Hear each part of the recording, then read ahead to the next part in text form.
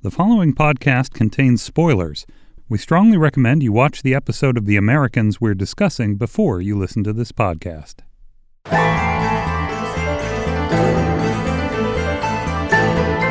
Welcome to the companion podcast for FX's The Americans in our third season. I'm Molly Nussbaum. I'm the script coordinator here at the show.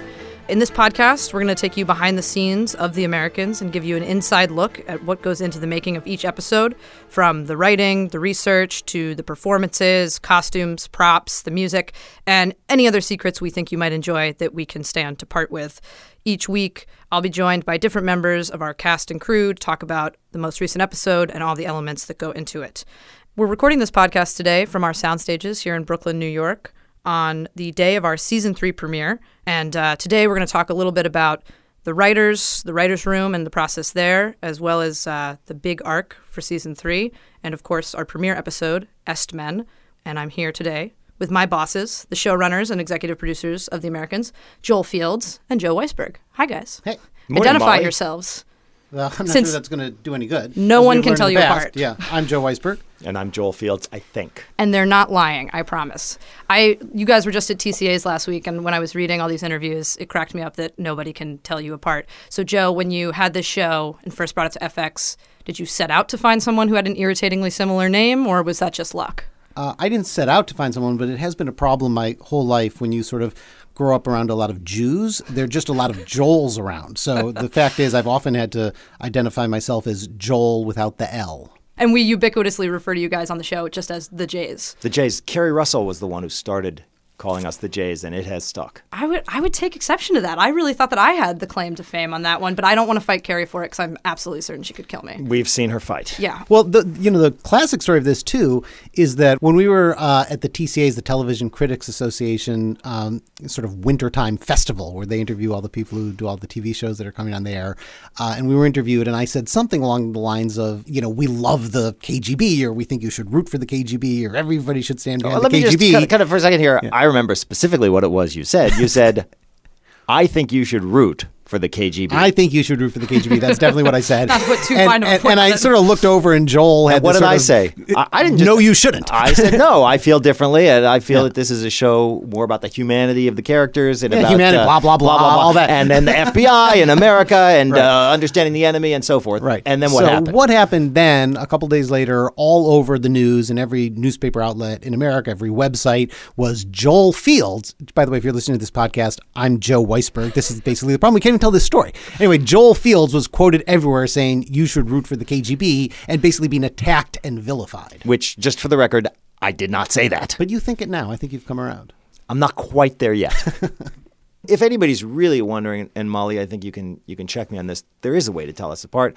I'm the one dancing in place, jogging in place, running around the office. I freely admit yes, it. Joel is not a spokesperson for Fitbit, but he would like to be. So. I love my Joel Fitbit. has a Fitbit. Joel has a Fitbit. He never stops walking. He never stops moving. I get the equal amount of exercise because, as he said, we're always together. All joking aside, if this podcast is about insight into our process, walking is a big part of our process. Joe and I walk a lot. And anytime we're stuck on a scene, because you're sitting there in the room with us when we're writing, if we're stuck, we'll just look at each other and say, let's walk on it. And Joe and I will go and take a walk. And I think the shortest walk may have been about a quarter of a block. We put on our coats, got a quarter of a block, solved the problem, turned around and came back and finished the scene. But sometimes it takes a few blocks. Yeah, usually it takes much longer. It usually takes, a mile or so. But that was a good one. We actually got to the corner where our office is. We solved the problems. We turned around and came back. Thank you for bringing us back on track, Joel, and doing my job. So, we're coming to you guys here today from scenic Gowanus, Brooklyn, where we have our sound stages and our offices. We're a unique show, at least in New York, where everybody is in the same place. We have our writer's office, our production office, even our post-production facilities and our sound stages, all in the same neck of the woods. So we're in a big warehouse district with a bunch of active warehouses, and right now we're on Stage 5, which is our Residentura set, our Russian world. And people talk about this a lot, but it is funny on our show. It does sometimes feel like two different shows, in that there's the the FBI and the American side, and then there's the Russian side, and they're even on different sides of the canal. So to get to one is not very easy. So we're on the far side today. in Siberia, if you will. It sounds so cool. We're on the soundstage. If you saw where we are, you'd be like, ugh. Shh, Joe, stop. The Emperor has to wear some clothes here. Hollywood is not as glamorous as you'd imagine, and we're not even in Hollywood. Let's talk a little bit about our office. We have a staff of you guys who are running the show, and we have 7 writers this year, 6 writers? 6 more. 6 and more. Us makes 8.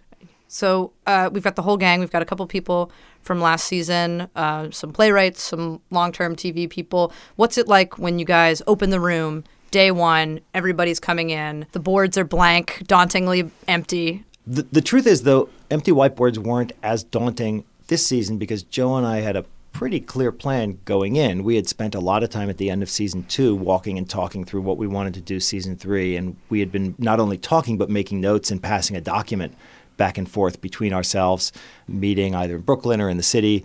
And in fact, there came a point during the summer where we just declared pencils down and took a few weeks where we stopped writing. And then we came back before the writer's room opened and spent a few weeks working further on that document. So really, the beginning of the season to us was downloading to the writers where we thought we wanted to go this season and then road testing it with them and soliciting pitches and trying to make it better. But we really jumped in midstream this season in a way we hadn't the prior 2 seasons. But it's interesting, then you take a bunch of ideas that 2 people have worked on and you set 8 people loose on them and start finding out, you have all kinds of things that we might have thought made a lot of sense. And they're like, well, that makes no sense, or that's really good, but that's ridiculous. Yeah, they're good for that. And the way every writer's room is different, obviously, but the boards in our writer's room, it almost looks like a grid. We have the episodes across the top.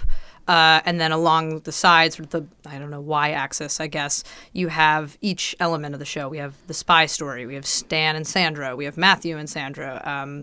We have Gabriel, our new handler this season. When you start with the big idea, for the whole season, at what point do you guys all stop talking and, pushing and pulling with the writers and start saying, okay, this point of the story happens in this episode? And I know that that's fluid for a long time. But when do you start reining things in from, the big concepts to, okay, this is what we open with? Well, I don't know if he knows this, but I very carefully track Joel's panic. And there's a point at which he starts sort of actually shaking a little bit. And that means that it's time to start writing the first episode. And that's when you just stop and you have to get to work. You have to stop talking. It's like catching a wave. In fact, we have to end the podcast right now. We've got episode 12 and 13 to deal with. That's no joke. He said that before we started the podcast. Joel said, I'm not sure we have time for the podcast. But in answer to your question, I think it is kind of something that we feel. And the one thing we don't do, I think, is decide early on or really at any point what's going to happen in what episode. And this season, what happened with that big document we created is it had storylines for each of our characters, some extending seasons into the future. And the process this year, to our surprise, really became about looking at that document when we broke the episodes and saying, wow, this happens next, and letting the story tell us what would fill out the episode, rather than wondering what would be a good episode and building it from the inside out that way. But, this issue of not getting behind on your scripts is really so fundamental to doing a season of television. It's really important to be panicked at all times, You have I to would be say. panicked. Yeah. You have to be panicked. I try to sometimes to give you my panic.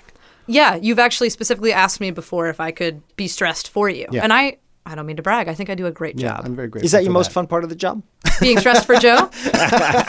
Absolutely. So what's been the most surprising part of the show for you? I'm not sure. I mean, I think it's so fun to watch all of our writers who are each so different and have different strengths and different voices work towards, supporting your vision for the show, Joe, and the sort of world that you guys come in with. And Stu Zickerman, who wrote episode 3 this year, which has, no spoilers, a lot of action and big sequences like that, whereas Josh Brand or Stephen Schiff write very talky character, more about sinking into one character episode. So it's been fun for me to just see everyone play to their strengths and then play as a team and see how that all comes together. Can you say what your job is? Oh, my job, besides being stressed for you? I think the easiest way to describe being a script coordinator is keeping everybody literally and figuratively on the same page, in that I literally put out the script pages from the time that you guys have the idea in the room to the outline to the early drafts. I'm proofreading those, and tracking all the notes and changes and sending them to the right people at the right time.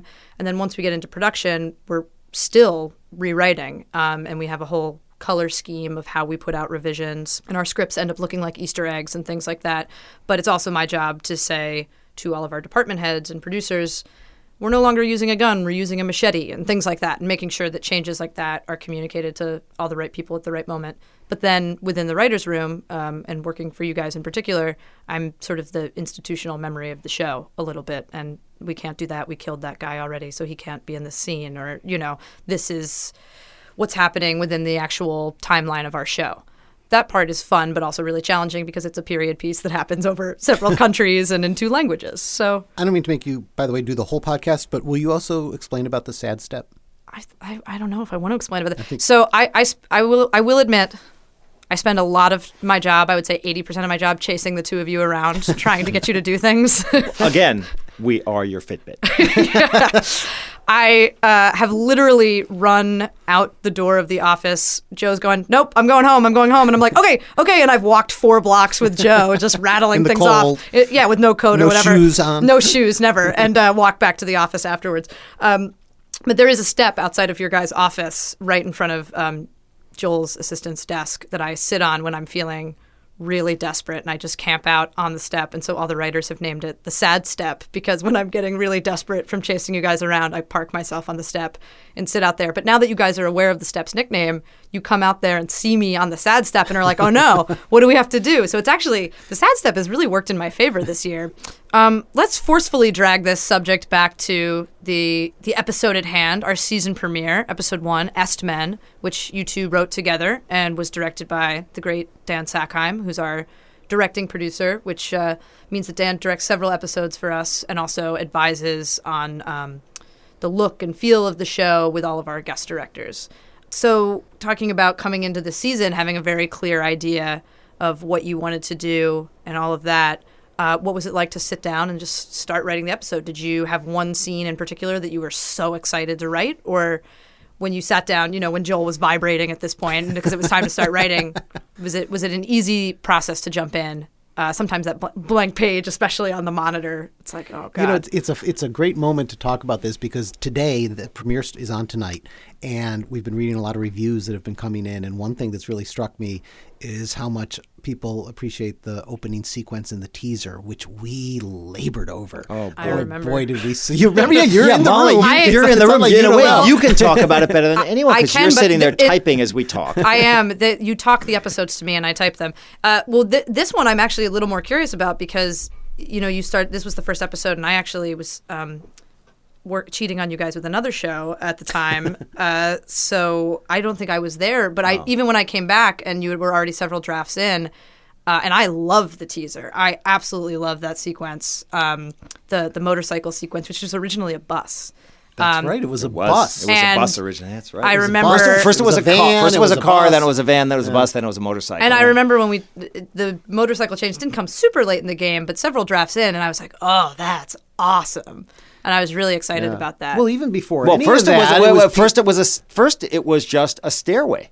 That's right. First, it was a stairway in a garbage area outside of a brownstone that they toppled over the banister into this garbage area and had a fight in all the garbage at the brownstone. And there was no meeting in a bar, right? She was going to pass by somebody in a car, and it was going to look suspicious. I mean, there were a lot of iterations to get it to where it was now. And a lot of times, by the way, you go through that whole process and you sort of like the end product or, whatever. But this is one where it really feels like it came out right. And to have that for the teaser of your premiere and then have people like it, that's a good feeling. It is. It's also, there's something, as you were saying, about doing this podcast on premiere day that you can't help but sit around and think of how we were taking those walks and then we sat down and we were writing the story, and then you have that day when you sit down and start doing the scene work, and then through production and editing, and suddenly here you are and there's a finished product. And although on some level we watch it and still see all the things we might have done differently or all the refinements we wish we could make, on the other hand,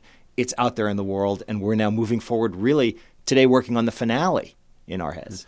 By the way, who came into that scene late was Agent Gadd. That was a I very remember late that addition to that also. whole scene, and now you watch it, and that's such a big part of what makes that thing fun. Well, what's exciting about that, too, is we talked about sort of how this show sometimes is very segmented, with the worlds are very different. And here is such a worlds collide, quite literally, moment where you turn around, and I feel like the audience, or at least for me, when I first even read that, was like, oh, man, Gad's here. This is great. Well, there's another thing in that teaser that feels now absolutely essential and yet was a late addition, which is the flashback. Starting the season on those family photos and Elizabeth in the bathtub, and then going to the flashback of her teaching Paige how to swim in her uniquely Soviet mothering way. That was a late addition too. And boy, I can't imagine this season story without that. You know, we were at the mix today. The mix is where you go when you watch, you're almost done with your episode and you work on all the sound and how it's all going to come together. We were at the mix for episode 4, and all of us were suddenly talking about this scene in the bathroom and how great it was. This is the first season we've had a bathroom in the Jennings bedroom. We didn't have, it was not built before. That's right. So and we have a new set basically this year. We've sort of referred to it, but this is the first year we see the master bathroom off of the Jennings bedroom. And we wound up writing to it a lot. Yeah. And there's something we about built it for that scene. That's right. But now in a marriage, the master bathroom is actually an important place. And we've been able to play a lot of those scenes there. It's been great. Yeah. Without hopefully giving anything away, again, with that flashback scene where there's this wonderful shot from above where Elizabeth goes under the water and is looking straight up, we have a fantastic callback to that in a later episode that I think people are going to be very, very excited about. Episode 6. You heard it Yes. here first. It echoes beautifully. And I watched the cut of 6 recently, and I remember thinking, ooh, very sneaky. I like that. A lot of times that stuff is unconscious, but that one was conscious. That one felt a little conscious, I'll be honest. Conscious in a good way. Another thing that I love about this episode, you know, I think what's hard about a first episode of a season is you need to pick up a lot of the threads from last season, but you also have new things to introduce. And this season, in addition to bringing back characters like Pastor Tim and Annalise and Yusuf, you're introducing new characters like Agent Adderholt and, of course, Gabriel, the great Frank Langella.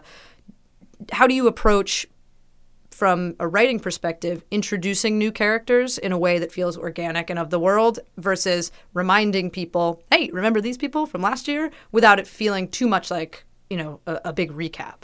I think the thing we struggle most with is trying to tell the story and have those moments in a way that is comprehensible to the audience and allows them to follow, and yet feels to us as it would happen in the real world of our stories that we imagine. So we try not to telegraph any of that stuff and hope that the audience will just catch up. That if there's a new character, that they'll know that it's a new character because that character's there. And if there's backstory, that it'll seep through without stopping and explaining it. And I don't know. How do you think we do, Molly? I think we're doing great, boss. Just that phrase you say, a big recap, sends chills through my body. I can barely stand having actual recaps in front of the episodes. I'm always like, hey, why don't we not do recaps? And nobody will go along. But I hate recaps. What if the episode felt like a big recap? Oh, right. Boy, that would suck. A big recap. There were some great callbacks, I think, in the first episode that, like you said, Joel, are not huge, or to borrow from you, Joe, not huge recaps, but I think pick up on certain threads that people will be excited about. I know when we had our table read for the first episode, where we get, you know, the whole cast together, all the writers, the producers, people in the room were so excited about that scene with Martha and Stan at the gun range. People were just like, yes, Martha's got a gun. And I think that's something that people will respond to well. But I thought that was a great moment of, Martha is armed and now slightly dangerous. Well, we basically have a season's worth of jokes going in the writer's room about Chekhov's gun, you know, because basically we just so haven't had it go off yet. But that's just going to make the explosion louder if eventually it does. We like to say... There's a big if in there. We like to say when your fake wife gets a real gun, it's always a little unsettling. Words to live by, yes. So one of the great challenges about this show from a writing perspective is it's taking place, obviously, within the historical context of the 80s. It is very frightening that the Can you not 80s is call now it a the period historic- piece. yeah, don't call it Isn't that historical crazy? context. Yeah. Well, Joe, recent we like past. to think Call of it it. the recent We like to think of past. it as our high school years. but isn't that just? I think it's so weird now that people are like, "You work on a period College. piece," and I'm like, "Really? The '80s is a period piece now?" But you guys both always tease me because You weren't born yet? Reagan was still president when I was born, but he was Oh, good. barely. But so for me, it involves a lot of research, whereas Joe, you've said for you it is just memory. But can you talk a little bit about the research process that we have on the show? And obviously, I can chime in with how I come into it as well. But for example, we obviously have a big historical piece in our first episode. How sure were you guys that you wanted to use that in our episode with the death of Brezhnev? 100% sure. Yeah. Well, I ask because sometimes I think what is maybe not clear is that sometimes you guys have things like the death of Brezhnev that you're 100% sure you want to use in an episode. And sometimes it's things like, okay, we know that this episode falls in, December of 82. What are some period things that would enrich this scene or would be a good prop to include? Or we talk about how we use television on the show. If a character's watching television, we'll just write that they're watching a television show unless it's something very, very specific. And then you, Molly, come to us and say, well, this is taking place on this night of the week at this time. And we'll pull up the TV guide and see what was on. We're very fastidious about it. I mean, you keep this chart on the wall of every night of the week, and we match every date of the show to every day that's taking place on the show to a date on that calendar. Next to our production calendars, we have huge 1983 wall calendars, and we have one that kind of looks like a Carrie Matheson board, with things coming out every direction of this is what happened this day. Drew Barrymore hosted Saturday Night Live, Cal did the play, against Stanford and all these things. And then we plot where our episodes fall on that calendar so that we can be aware of what people would have been talking about, what would have been on TV, things like that. And occasionally you guys come in and say, we know that there's this historical event. Let's make sure the episode falls on that date. And we have, without giving a spoiler, I think, we bookend the season with two very important date-specific things that I know. So you guys came into the season, right, feeling that you wanted to go from that point to that point? Yes. Well, the Brezhnev thing, look, was that it was obviously a very important thing for the lives of our characters and the whole historical context of this show. So that's why that was going to land so heavily there. But the thing that's always interesting to me is that we stick so carefully to that calendar. When you're trying to make things work and some things your show falls on Tuesday night and then there's some kind of problem for us in scheduling the show that we really have a great clip of a TV show that we want to put on in that scene, but it was on a Wednesday night, and we just won't use it. We're don't just do it. uncompromising, even though nobody but the three of us in that room looking at the calendar would ever realize it. And I often ask myself why we're so fastidious about it. And I don't really know the answer. But We're just fastidious people. But sometimes this works for us. For example, when we used that great Fantasy Island clip, and who would have that's gonna be in the remembered third episode, I Yeah, think, and this who would year. have remembered that Fantasy Island was actually a 10 o'clock show? It seems so counterintuitive. And we needed something that would be on at about 11:15. And we not only used Fantasy Island, but we made sure we used that part of the show that was on at the end. Yeah, there's a great attention from our post-production team in particular of what time exactly is Paige watching TV? Is it 10:24? And we can sort of calculate the clip. And that is, aside from the big historical events, I think one of the things people really love about the show is the small period details, not just the costumes and the music, of course, but the ice cream that Gabriel is eating. I think it was Joe's idea to have the ice cream that I can't pronounce. Was it Frugiglazha? I don't remember whether it was you or me on that one. But we both remember we were both eating that ice Oh, cream yeah. for the couple of years that it existed. Now, here's one coming up that I'm really excited about is I hope we're going to be able to do this. Stand by, folks. The handheld electronic football game. Oh, yeah, you're obsessed with that. yeah. That was such a thing with the sound. With the little tiny beeps little and tiny the guys. dots. It seemed like the coolest thing in the world back then. It And did the now- little flashing red LED thing that was supposed to be the football player. Yeah. That was on the great. green field. To me, also, by the way, I didn't have one. Like my friends had My it. and friends other had one kids too. had it, I didn't but have like one either. I just couldn't. Is I it wouldn't- possible that that's the entire reason we started our individual careers was so that one day we could come together and play again with out of that? our sadness that we couldn't have it? Yeah. Great, guys. That's not at all depressing. I'm so glad for you. Let's go sit on the sad step. Well, it's been photographed a few times when you guys have been interviewed, but we have this red wall in the office when people come in, where we have the years that the show falls, season 2 to the end of season 3. So it goes about mid-1982 to mid-1983. And we have all these historical events up on the wall, like newspaper headline style, but also pop culture events. I think sometimes we put stuff up there because it's stuff we're going to use in the show and we want to remind ourselves. But other times it's stuff that we've just found that we put up there. And I think the hope anyway is that occasionally you guys will pass by or the writers will be looking at it and thinking, oh my God, we should totally incorporate the Super Bowl from that year. Or we've got to get, Tron, the original movie, work that in somehow. Well, I think that's right. There was the hope with that red board was that it would generate specific ideas, but also that with the writers walking past it every day and with anybody who comes to the office involved in the production walking past it, they would just ingest consciously or unconsciously that year that we're playing in. And that's it for our first podcast here at a behind-the-scenes look of Season 3 of The Americans. Join us next week when we discuss Episode 2, Baggage, written by the bosses, Joe Weisberg and Joel Fields, directed by the great Dan Sackheim. We'll have other members of our production team here to talk about some very, very interesting stunts that we had done for that episode. I'm Molly Nussbaum. I'm here with Joel Fields and Joe Weisberg. Thanks for joining us. I'll be on the sad step until next week.